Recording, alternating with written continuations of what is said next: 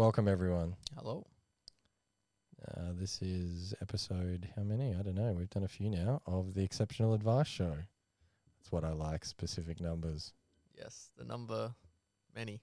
Okay. So today we're talking about advisors and cryptocurrency. I see you chuckling already. A little bit. Just a little. Okay. So we decided that we were just going to have a conversation about it rather than do it as a presentation. So, However, we do still have slides. So we may we reserve the right to flick to them if we choose to. And the conversation is really about whether, as an advisor, and our audience is primarily comprised of financial advisors, accountants, coaches, consultants.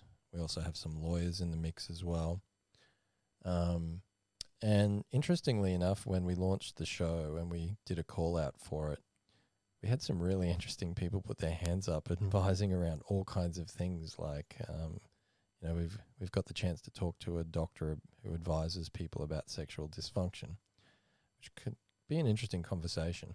definitely not what I expected Yeah. to get back as somebody wanted to be on the show, but it was interesting. And we've already had a chat, and we'll be doing an interview with someone who advises corporations about big data, and came through his PhD and doing things in big data, and now is an advisor to companies to actually understand how to build it into their systems and thought process. So certainly advice is a broad spectrum brush, and for us, we're much more interested in the concept of advice than we are in the denomination. But that being said, we primarily talk to financial advisors and accountants, and one of the things that we've noticed a lot is on the topic of crypto. By and large, they have a pretty uniform set of opinions. So what do you think those opinions might be, Tristan? No, don't do it. Bad.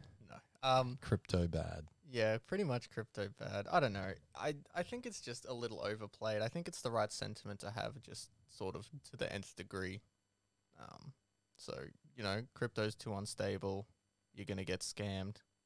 Don't worry about it. Like, it's not even worth looking into, which I think it's certainly a viewpoint you could easily hold, buying into, I don't know, certain people's viewpoints of it and reporting on it. And yeah, well, I guess this is really the point of what we're talking about, right? So I started doing some stuff on LinkedIn, right? So LinkedIn's my personal, primary social media, and I'm connected to lots of advisors. So if you're listening or watching this show and you would like to connect, feel free to shoot me an invite on LinkedIn. Just do me a favor and mention the show, so I know you're someone I'm happy to connect with as well. And I've done some posts over the last couple of months in particular, asking should your clients have exposure to crypto, and I've made some posts about particular points in the fear-greed cycle that we've already been through, which has been pretty extreme, as it always is with crypto, over the last couple of months. And the feedback's been interesting, but by and large the response was, yeah, crypto's bad, crypto's a bubble, crypto, so the common words you hear are bubble. You also hear reference to the tulip bubble, which I recently found out was an actual thing. Yeah, so I was just before the show talking to Tristan about common phraseology around crypto, and he was like, "What's a tulip bubble What's anyway?" A tulip bubble? I honestly thought you were talking about like tulip bulbs, like as they grow. Yeah, no, But they weren't bubbling themselves. Yeah. No, essentially it was early contracts. I think it was like 1634 to 1637 reportedly. Although there's been a lot of discussion about whether it actually happened or not, or that it was overconflated to be a parable about fear and greed. And the long and short of it was contracts So in other words, early futures, if you like. So futures with a guaranteed physical settlement, but they were being traded without the intention of having physical settlement. In other words, we could kind of use that perhaps as an analogy to, GME or AMC or something more recently. So I think it's good having you on here, Tristin, as a meme stock investor as well, or someone who's certainly in the younger generation for a different perspective on stuff. Yeah. So this is pretty common. And the thing that astounds me is that I've now asked a lot of accountants and a lot of financial advisors and a lot of lawyers, do you have any crypto? And can you guess what the answer is? A resounding yes. No, I imagine it's the same as me asking my friends if they've invested in anything, and most of the time it's a few stocks, maybe an ETF.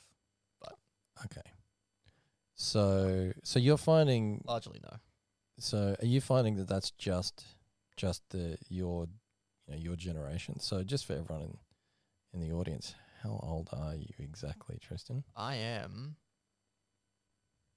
the age chameleon. I am about to turn 23. Okay. So you're going to try and keep your birthday a secret again this year? No, I don't think I'll be able to. Okay, that's good.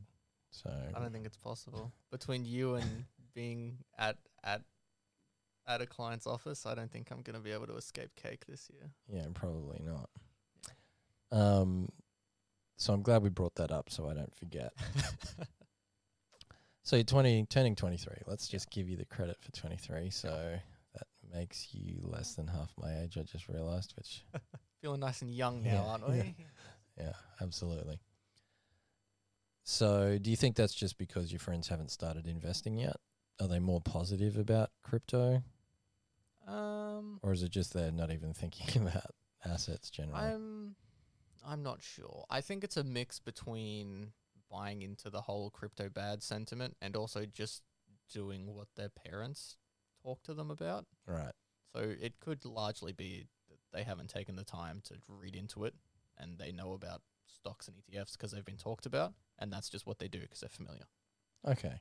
But a lot of them have been talking about, the traditional buy a few houses in your 20s, rent them out to pay the mortgages of your own and them, and then you have investment properties, which, has its own bubble if we're going to look at markets that way. But either way, it's all relatively simple stuff. And, I mean, it's not like it's a huge sample size that I'm either way. But and I'm not sure it's a completely representative sample size either. No, I'd say so. For clarity, Tristin actually went to school with our son. And so both of you have invested in shares quite a lot, doing your own kind of digging and research, and I've encouraged you guys to do that, but also with some common investment philosophies like, dollar cost averaging and diversifying and but timing the market. But yeah, you've put your own slant on that. Yeah. Including doing some, meme stocks and whatever, such as, GME, which you guys actually did make some reasonable dollars on. Yeah, that went pretty well. I was happy with that. So essentially with GME, for those of you who aren't familiar, it's a bit of a one for the little guy. The parable of this story is, David versus Goliath. So we had the big hedge funds, shorting a lot of stocks, and so retail investors getting access to information and kind of getting together drove up the price of GameSpot, which had been shorted a lot, and because it was short, they could drive the price up, and of course, the more the price went the wrong way, the more they had to cover their risk for settlement.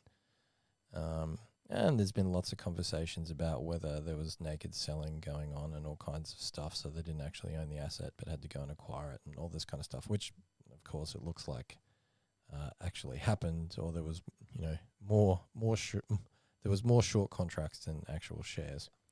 Yeah. And so a lot of the parable of these stories has kind of been applied to crypto as well, in that there's a bubble. So the tulip bubble was kind of like an early GME. You know, it was just running hot, but the hype bubble was part of that as well. Yeah. I mean, why would you pay, you know, a small fortune for a tiny flower? So that's been one analogy that's always applied to crypto. So I think it's interesting that society has these, you know, I guess thought strings. It's like conventional wisdom, however you want to talk about it. And for me as an advisor, I was indoctrinated into the same school. Now, it's been a while since I've been a practicing financial advisor, so I'm going to give you guys my disclaimer here. And that is, I'm not the financial advisor you probably are. And I don't know what I'm talking about. And so you should do your own thinking for yourself. Okay, so just disclaimer given. And this will also lead us into the whole idea about, can you actually give your clients advice? And because it's not securitized, and what are you allowed to give advice on? And to that fact, what is the definition of advice? So this podcast itself, in my book, is us giving you advice. And it's giving you advice through conversation, through idea discussion, through challenging perceptions, and by suggesting that you take some actions. That's what advice is. Advice isn't just buy XYZ asset and hold this amount in your portfolio. And so first of all, if we're talking about advice, especially for financial advisors, they've been caught up in what regulators think advice is, which is product or securities advice. So specific advice about a financial product. But honestly, that doesn't mean that's the extent of advice. That's not just what clients pay you for. And if it is what clients just pay you for, then you're doing yourself and your firm a massive disservice. And the truth of the matter is that if you're not in a position to be educated about, perhaps, in my opinion, one of the greatest revolutions of our financial and ownership system, then how could you actually be calling yourself a credible advisor, whether you're an accountant or financial advisor for that matter?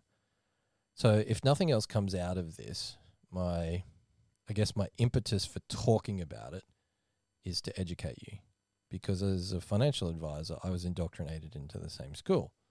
You know, Bitcoin's had got no actual worth. It's not securitized. It's too risky. It's too volatile. It's a fad. But just those throwaway concepts led me to investigate this way too late. And by the way, I don't think it's too late, but much later than I should have. And I should have actually spent more time investigating this for myself and thinking for myself. And really, that's what we're encouraging you to do. So for me, it's been an 18-month journey. So, you know, I've invested reasonable amounts of dollars myself personally. You know, my own funds and superannuation assets. I'm not going to say it's the majority of my investment, you know, direction, but it's certainly a major component now. And it's not just a major component because the small amount that I originally put in is now worth a lot more. And the reason for that is because I think it's fundamental for a bunch of reasons, not just in how the technology is going to change things, but macroeconomically, diversification-wise, you know, all kinds of stuff. And if I could go back in time, I would want to tell myself, hey, wake up, play around with this stuff yourself, figure it out, and don't pretend you can get away without knowing anything and without being able to talk to people about it. So I guess that's the basis of our conversation today. So we've kind of done the same thing with some accountants as well, haven't we?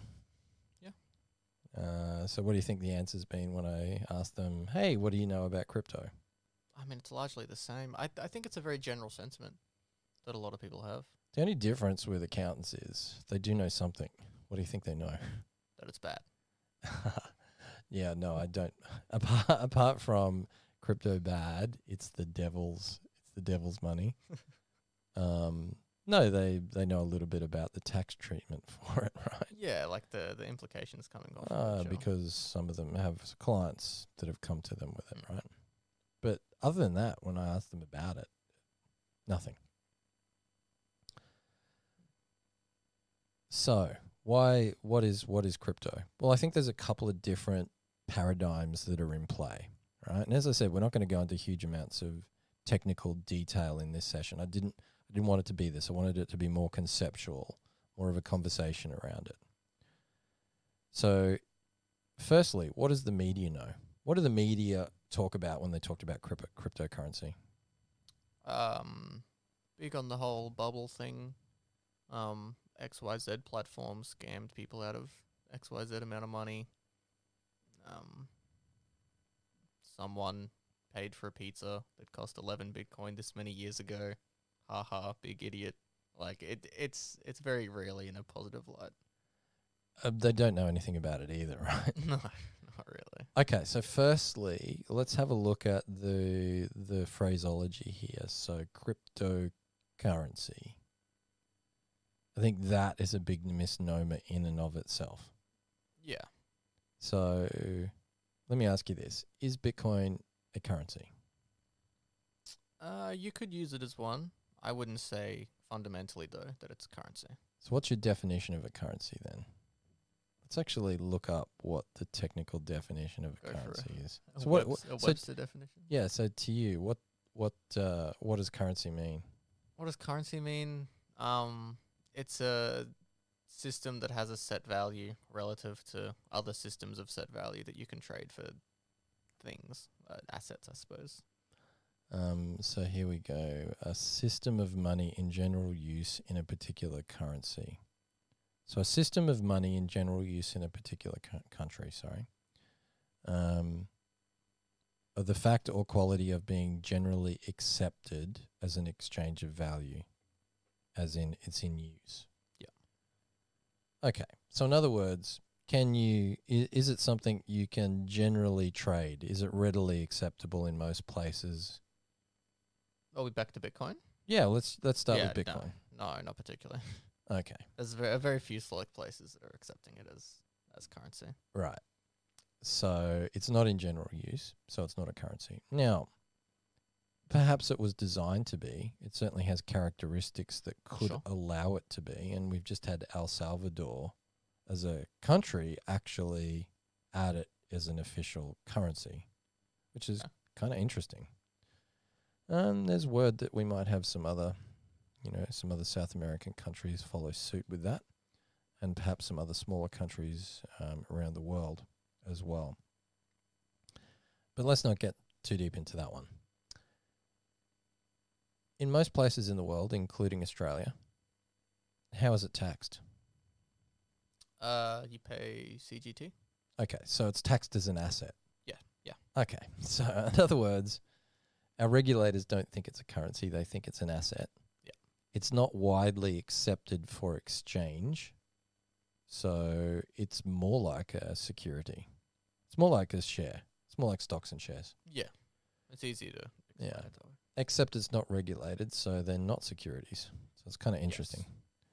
So it's property, but it's not securitized property. That's kind of where it sits in most places in the world, right?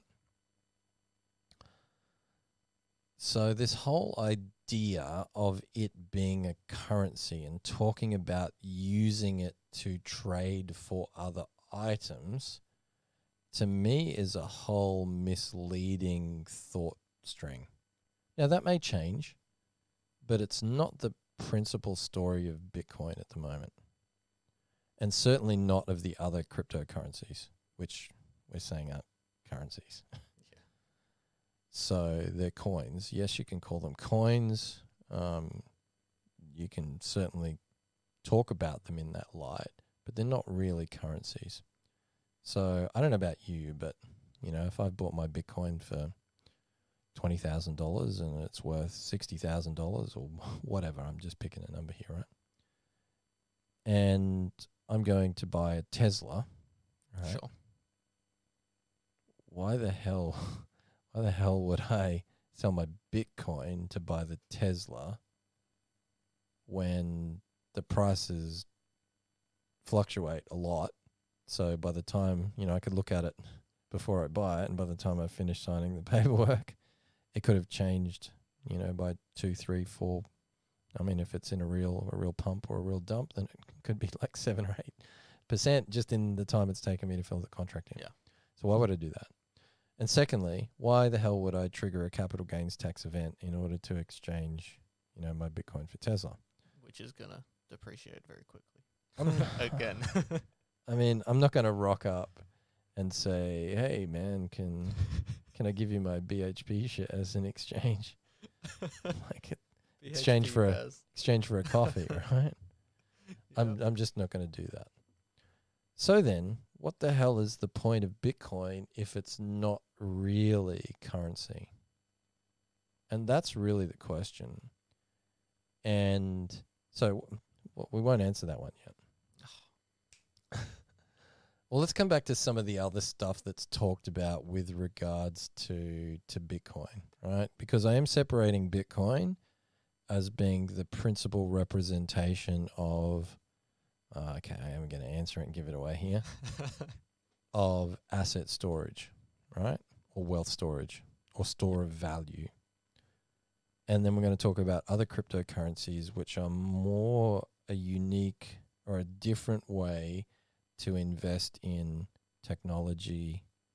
So unlike with equities, you're buying a shareholding in a tech company. With that side of the coin, see what I did there? With that side of the cryptocurrency, most of your altcoins that actually have any real value, and we're going to talk about the ones that have, at least in my unexpert, unknowledgeable, know-nothing opinion. Right? Okay. At least you guys should have a bit more of a laugh at my disclaimers than the ones that the fundies put up on the screens. So in my understanding, you've got store of value, and then and maybe the currency thing will come into play if you've got more countries, using it, and it's more widely accepted. But at the moment, it's an asset, so store of value. And on the other hand, you've got the altcoins, which have business models, teams, investors, technology, use case, profit models. And the way I'm going to explain it simply is buying the coin, and there's a lot of variations of this, so I'm oversimplifying, but you're really buying equity in the asset. The value of the coin is the profit of the enterprise, right? Because they get their benefit primarily through the appreciation of the coin itself, and they hold coins themselves. It's the network effect, so the use case for the software code itself. So the software is the coin, is the currency, is the technology, is the company, is the profit model, is the product, right? So it's all wrapped into one. And so the more it's used, the more valuable it is, the more the company produces. You get the idea, right? And as I said, that's an oversimplification. So those things have use case. They have business models. They have disruptive technology. You can compare one set of technology to another. You can compare, we've got Ethereum as the primary smart contract platform, and you've got, Polkadot as a competing one, and you've got Cardano or ADA, and Cardano, which is the code ADA, it's a newer technology, and it's already solved a lot of the problems that Ethereum, the original and dominant player, kind of had built in at the beginning. And so you're making an investment much like you would in competing stocks and assets, but it's different again because you're not buying the equity, you're buying the code, which is in the coin and the software. And anyway, you get the idea. So the more Ethereum is used, the more valuable it can become. And the more it's scaled, you get the idea, right? And, if I'm just elaborating on that case, you've got ADA that has no use case really at the moment. I mean, it does. It's being used in some places, but not really. but has them, has super potential versus, the incumbent Ethereum, which is used everywhere and for just about everything. And it's, so much of it is locked up in actual projects and being used, which increases the scarcity and drives the value. You get the idea, right? And so you've got it as a dominant player, but it has scaling issues. And so it's working to unwind those scaling issues and which one will win. And that's part of your investment mix, right? So there's the two sides of this equation. So we're going to come back to the first side, which is the store of value. And I think there's no argument that Bitcoin's the king, right? Bitcoin, and there's competitors to Bitcoin in this space. You've got Bitcoin Cash, you've got Litecoin, you've got some of the meme coins like Dogecoin and Shiba or whatever the hell it's called, right? But to me, Bitcoin is really it's kind of like the central currency for the crypto ecosystem. And so whilst there's not a currency for buying and selling goods, it kind of is a currency for buying and selling other crypto, or at least it's a benchmark against all of the other cryptos. So it's kind of the central asset for this whole ecosystem, which is rewriting kind of everything to do with value and contract exchange and the financial ecosystem. But Bitcoin itself, so it kind of fits in there, but it's also a store of wealth. And that's a big argument proposition that's been taking place. So I know I had a big monologue there, right? So I just wanted to set a bit of the scene for understanding what this environment is about. So don't confuse the rest of the marketplace with perhaps Bitcoin, because most of them are not like that. And if you conflate the two together, then you're kind of misunderstanding the whole equation. Bitcoin itself doesn't have a use outside of exchange. Okay? Or storage and exchange of value. That's its principal purpose. So what other things are talked about when it comes to Bitcoin itself? It's in a bubble, or it's a fad, right? It's a tulip phase. Yeah, it's a tulip bubble. Yeah. How long do you reckon something has to be around and continue to do the same things for it not to be a fad anymore? Probably depends on whatever the longest fad was.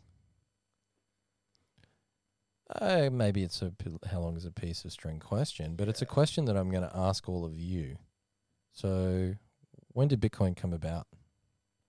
Good question. It's 2011, I think. There we go. There we go. I was late.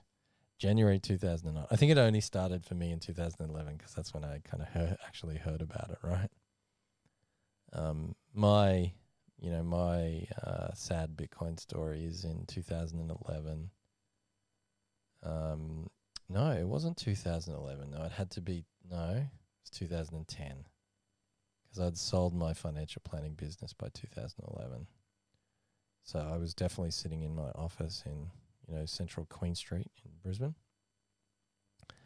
And for days, I was spending a little bit of time here, trying to figure out how I could put $1,000 into Bitcoin. And the thing was, I could only buy it.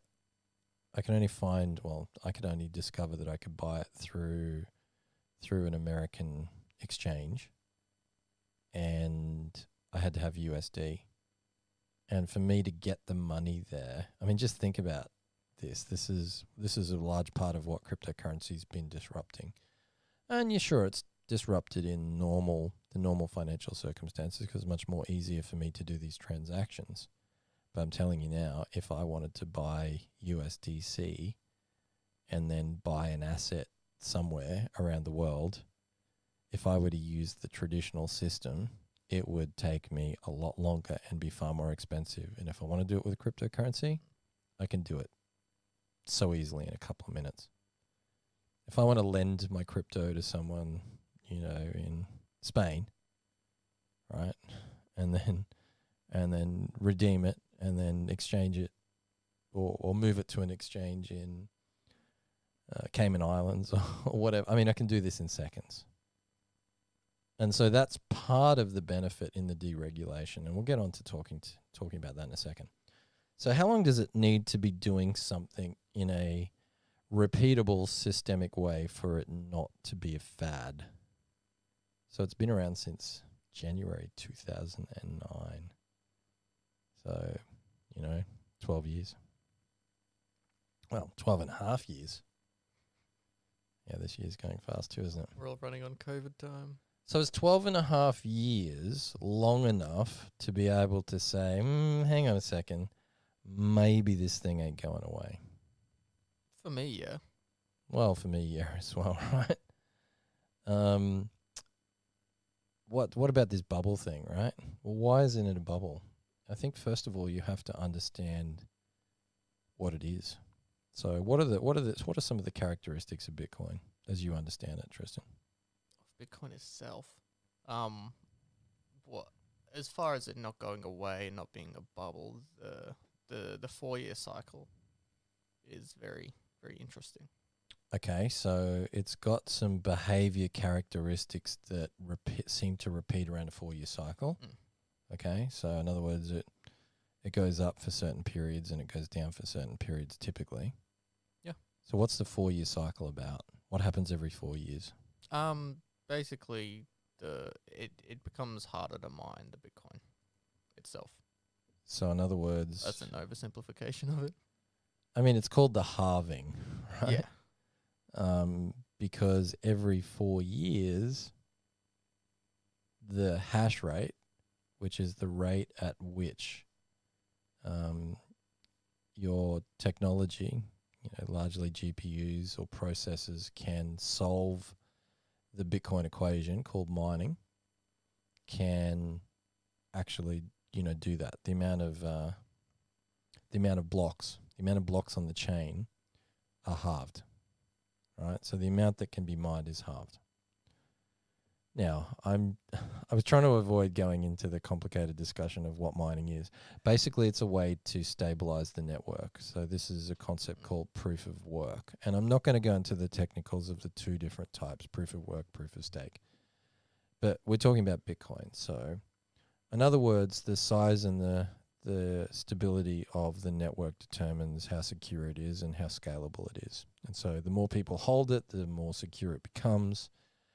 And the way to scale that network is through having dedicated machines solving and validating the network itself. And then those machines are rewarded by earning Bitcoin itself.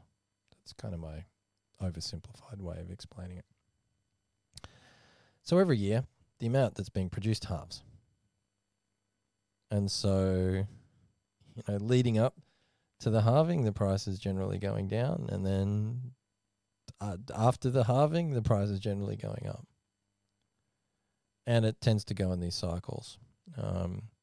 So we've just got a little graphic of that on the screen. I might flick over to that one as well.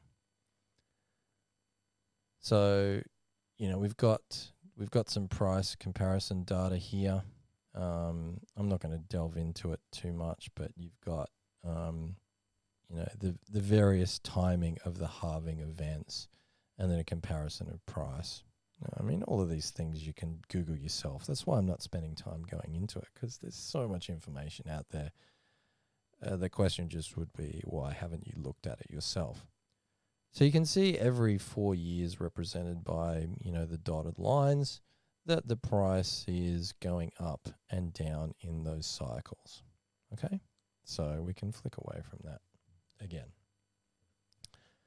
And then the question really comes down to then, well, is it a fad? And how long does it need to be doing this for? So we're going to go to another slide now.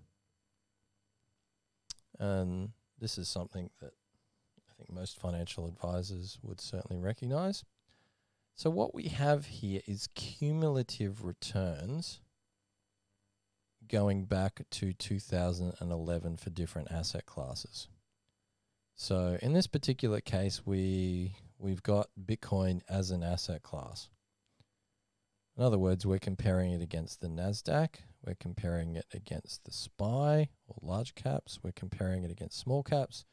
We've got US property REITs. We've got long duration treasuries, preferred stocks, high yield bonds. There's a whole, I mean, you can compare it to whatever you want, but the simple matter is compare it to any other asset class in any other form, and you get one simple conclusion. And that conclusion is, since Bitcoin came into existence, it's been by far the strongest performing asset, whether you deem it an asset or not. And I do. I think it's unique in its properties. I think it is primarily an asset rather than, as I said, a currency. And I think it has scarcity properties. It's fungible. In other words, every Bitcoin is exactly the same as every other Bitcoin, except that you can track which Bitcoin is being held and used by who, which is kind of interesting. So in some ways, it's the most transparent asset. Please don't think that it's a privacy coin. It is not. So what's one of the, here's something we haven't talked about. All right, and we'll bring that one up again in a sec. But this is something you also hear in the news all the time. So who uses crypto? Who are these people that like to use crypto? Hackers and scammers. Hackers and scammers and terrorists. Yeah. Crypto bad. It's it's the devil's currency, and it's used by evil people so that they can scam things everywhere. The problem with that is if you just accept the narrative you're given, then you're being blindly ignorant. And I think that would be a lesson for all of us. Think for yourself. Don't believe what the media is telling you. Do your own homework. Don't believe what the conventional financial system's telling you either. Because up until more recently, when they've decided they can make money out of it, they've had a vested interest to say negative things about it. And it's kind of interesting to see the press of head of Goldman Sachs or JB or whatever, what they said before, and then they'll fire anyone who even thinks about it, and now they're launching funds or whatever. So please don't think that Bitcoin is anonymous, right? It's easily trackable.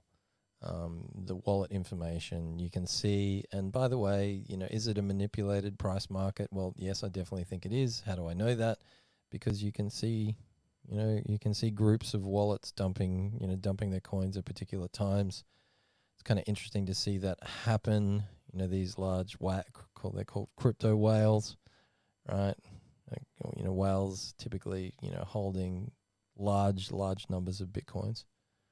And you can see them, dump and then buy back, and you can see them do that timed with particular news articles, right? And it's usually the same kinds of news articles, which is kind of interesting to understand.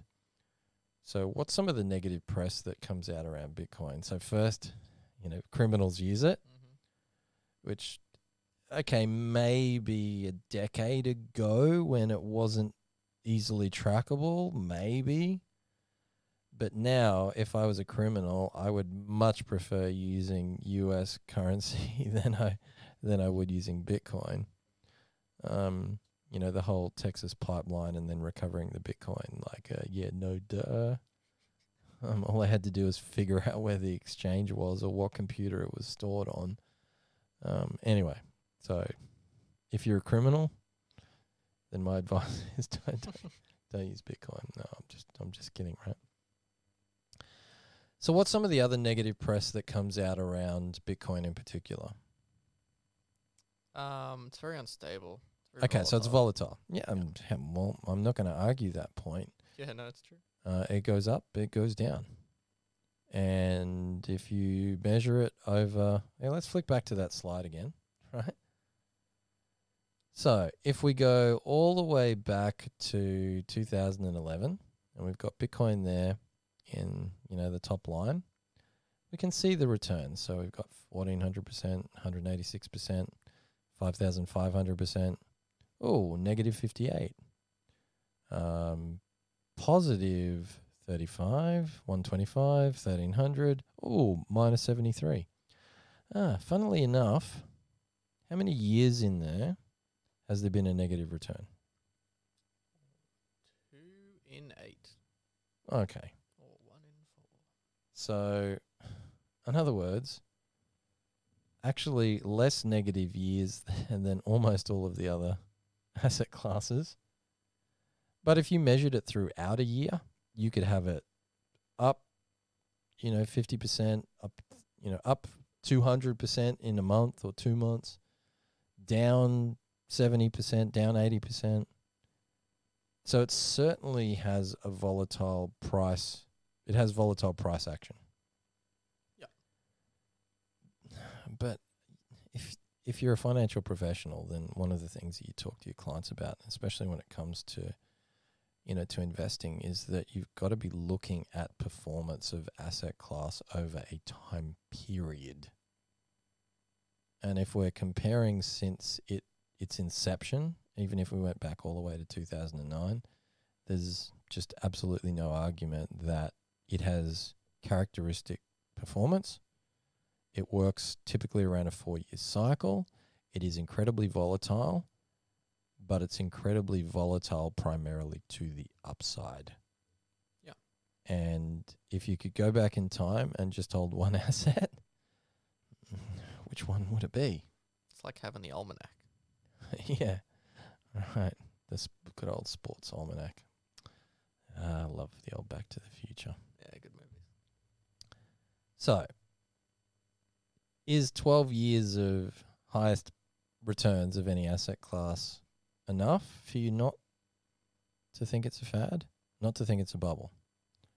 I don't know, but that's the question you need to be asking yourself. Personally, I think there is a very strong argument that it will continue to perform the same way it has performed since its inception. Now, as the network effect grows, will the relative price increase be the same? Probably not. Oh, yeah, I would argue not. Because the percentage increase from, $10 million to 1.2 trillion, which is where it got to earlier this year. It's now sitting at just below 700 billion. So 1.2 trillion compared to it going to 10 trillion, right, which is still massive growth. So there's a very big argument by many that it will surpass gold, right? So, that's more of the magnitude of gold, around 10 trillion, right? So that's 10 times. So that's certainly not the same degree of increase. No. And the other thing, of course, is the larger it gets, the less volatile it gets. And, of course, the less volatile to the upside. So your percentage gains might not be as significant. And if we look at the next 10 years, maybe it's not going to be 200%. Maybe it'll be 100% per annum. Okay? Maybe it'll be 70% per annum. But there's still a pretty strong chance that it could outperform other asset classes. Oh, yeah. Okay? But is it volatile? Yeah. Does it have risk? Yeah. Is there a risk that it gets banned? Sure. I think it's highly unlikely at this point, but yes. Yeah, it's possible. Could. So would you put all your money in it? Yes. 'Cause I am risk taker man. No, Okay. I would not put all my money in it. No. No, neither would I. And I've certainly done some of my own analysis in this. And, even just a 5% allocation, because of the macroeconomic factors and reasons for wanting to have a store of value that is scarce, and this is the other thing people need to know. So Bitcoin is deflationary. So in other words, there's less of it available all the time. Yeah.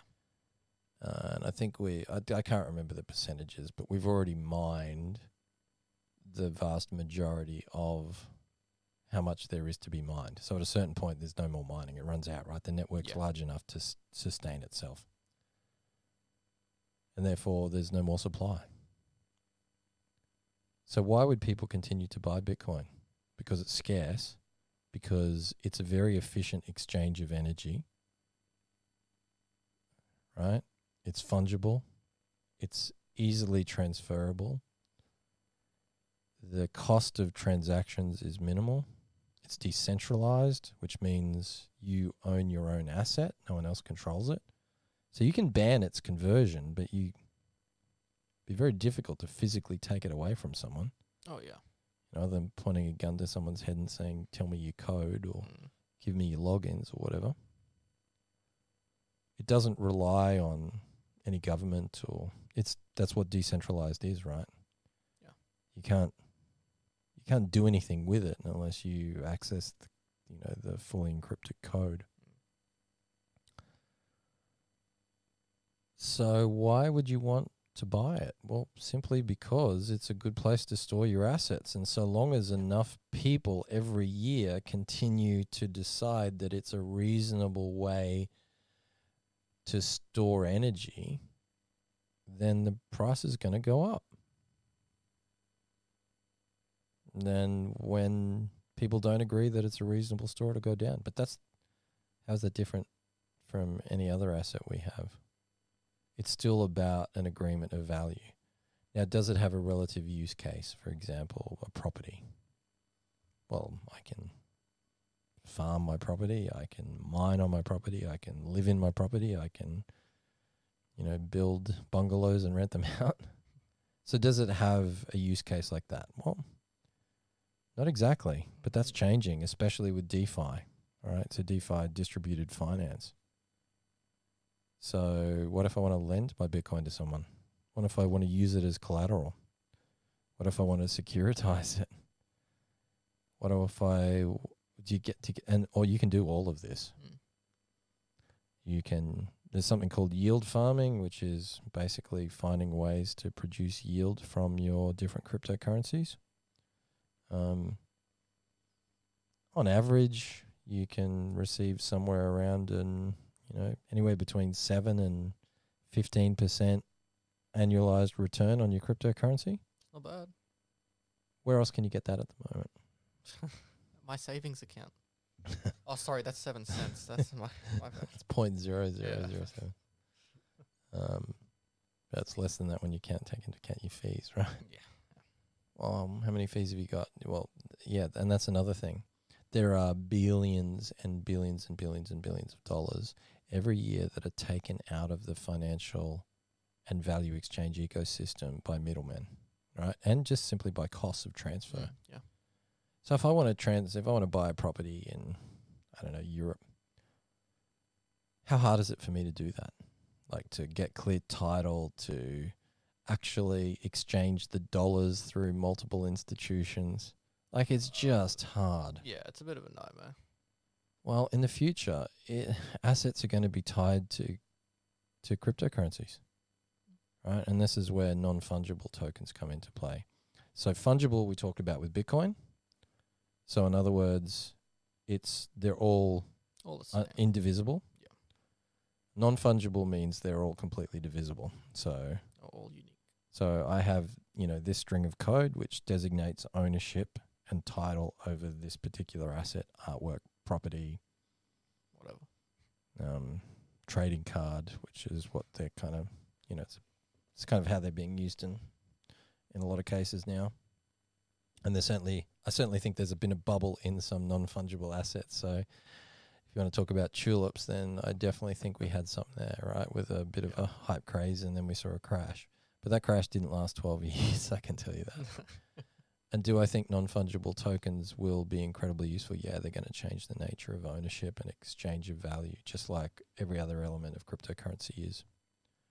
I personally like the DeFi area the most because I have grown up in and around traditional finance. Now, I'm not saying there's not risk associated with that, right? Because it's unregulated. So, because it's unregulated, and is it completely unregulated? Let's have a look at some of the exchanges. So, you've got Binance, and then you've got Binance US. So Binance US is regulated by who? I don't know. The people who own it. It's kind of given away in the name Binance US, right? It's regulated by the US government. Why? Because KYC, right? So know your client, and all of the banking regulations come into play for exchanges because they are the point of transaction. Because they can take people's money, they have to be regulated under that system. So, you know, I use CoinSpot a lot to buy assets. So I have to go through, know your client.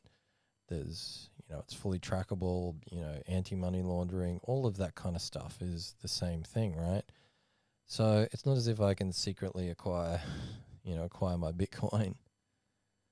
I have to go through a regulated process. But then if I want to stake it somewhere, I'm moving it off of a regulated exchange potentially, right? Mm-hmm. So if you take it to a shark place, right, and you're lending it and you're getting 30% return or whatever it might be, well, is there a risk that you may not get your money back? Yes, there is. And so this is the idea of being, you have to do your homework like in anything. So let's just talk for a minute really quickly about some of the risks that might come into place in the crypto environment, right? And as we said, we just wanted this to be an introductory discussion to you guys. So what is a stable coin, Tristan? I mean, you're kind of giving it away. It's a coin that's stable. So why is it stable? Usually it's backed by something stable, I suppose. A bigger currency. Right, thank you. Yeah. So in other words, it's tied to a currency. Yeah. Right? Well, pretty much all cryptocurrencies are denominated in the reserve currency of the world currently, right? Which is? The American dollar. Right, so the USD. Yeah. So almost all stable coins, certainly any of the ones that I'm familiar with, are represented in USD. And so in other words, the idea is they're pegged to the currency. So when I buy $1 worth using US dollars, then I'm getting $1 worth of stablecoin. Yeah. Okay. So here's the thing, right? It's not completely regulated. So who's controlling this, right? It's an unregulated, it's regulated to a degree, but it's also unregulated to a degree. And so, and consider this a warning as well, right? So the three main stable coins that exist at the moment. So what's number one? I assume it's Tether, USD Tether. Yeah, USDT, right? Is how it's is what the code, but it's called Tether, right? So USD Tether. And by the way, this isn't advice. I would tell you to do your own homework, but I certainly would never and have never bought any USDT.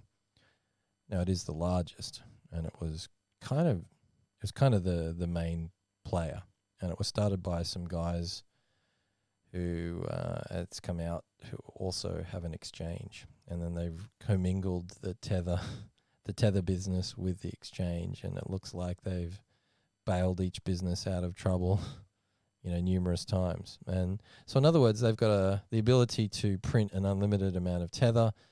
In the first place, they said it was 100% backed. So every time you would spend $1, they would go and buy $1 and they would hold that in reserve.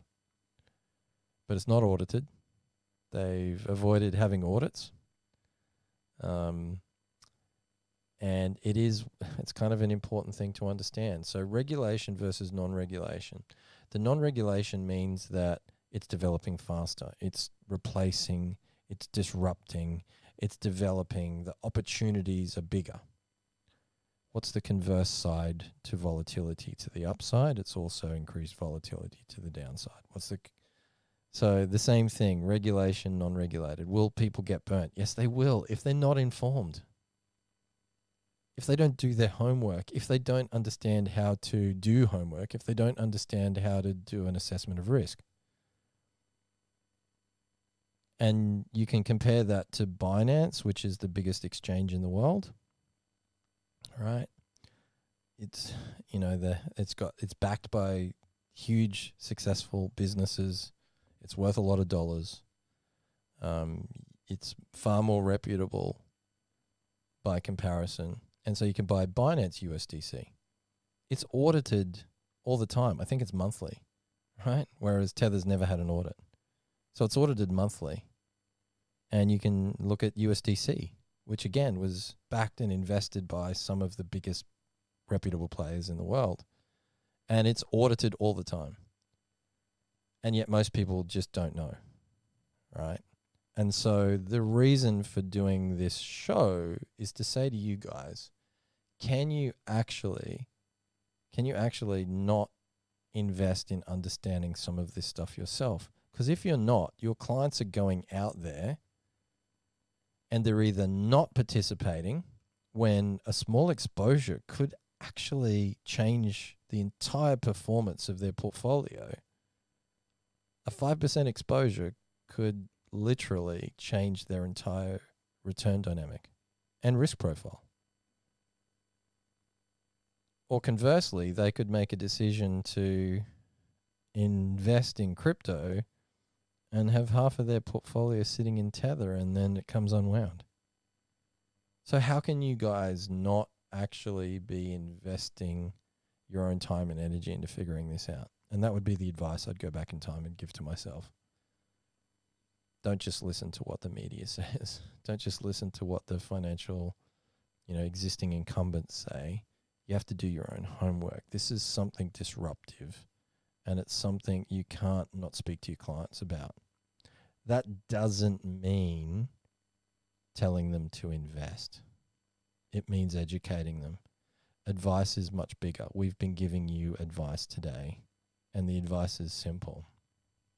This is bigger than you might think. And I am going to say you should be investing, right? You should be investing some of your own money. But I'm not telling you to invest as an investment in an asset. I'm telling you to invest because it's an investment in your education, right? So only invest the amount that you would be willing to invest in your own education as someone who holds themselves out to be a finance professional. Okay, and more than that, invest for yourself, because in my mind, this is a big thing. It's not going away. It's rewriting ownership. It's rewriting exchange. It will replace how almost everything is done in a matter of, the next 10 to 15 years, in my opinion. And the more I look at it, the more it blows my mind. So do yourselves a favor and, I guess, don't just take for granted what other people are telling you.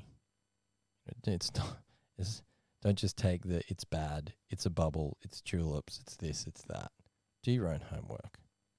And if you haven't actually done some of it yourself, if you haven't played around with it and experienced setting up accounts and moving it to different exchanges and trading it from one crypto to another and staking it and getting a yield return, if you haven't, and lending it out or borrowing against it, if you haven't done that, you haven't experienced exactly how much this is going to mean. Okay. So anything you'd like to add to that as we wrap up, Tristan? Not for today. I mean, there's plenty of tangents I want to dive down the rabbit hole in, but not that we really have time for without some more pre-prepared, not presentation, but slides anyway. Yeah, look, guys, if you would like us to delve more into this, obviously I've spent a lot of my own time and energy, and I have invested reasonable dollars myself. If you'd like us to delve more into that and perhaps do some, more detailed webinars, then please let us know. But in the meantime, you can do what I did and just do my own homework. And no one else is going to educate you around it. Your licensee, the media, they're not going to teach you about this stuff. They're not. You have to go and look at alternative sources of information. And it's definitely worth doing because you can't afford to not be informed yourselves. And I don't think you can put your clients in a position where you're not talking to them either. It's one of the reasons I put up a post, on LinkedIn saying I would not be buying Dogecoin now. And that was when Dogecoin had just gone up something like, I don't know, was it 1,000% in 25 days? Something like that. Something insane. It was 500% in 3 days, like at one point in there. And the reason I said that is because I knew exactly what would happen, as it always happens when, you get massive run-ups in asset prices. And not only that, to me, Dogecoin has none of the characteristics of the things we've talked about before. So I think you're also right. There is a tulip bubble going on. And there are meme coins, right, like Dogecoin, that was invested as a joke. It has no team. It has no use case, right? It doesn't have any of the characteristics of Bitcoin. It's inflationary, so there's more of it all the time. Like, it just gets produced all of the time. So being informed of this allows you to inform your clients, and that's different from giving securitized advice. And I think if you don't educate yourselves, then you're doing your clients and yourselves a disservice. That's all for today. Love to know what you think, and please let us know what else you'd like us to be talking about on the Exceptional Advice Show. Thanks, everyone. Take care, and we'll talk to you soon. Bye. Cheers.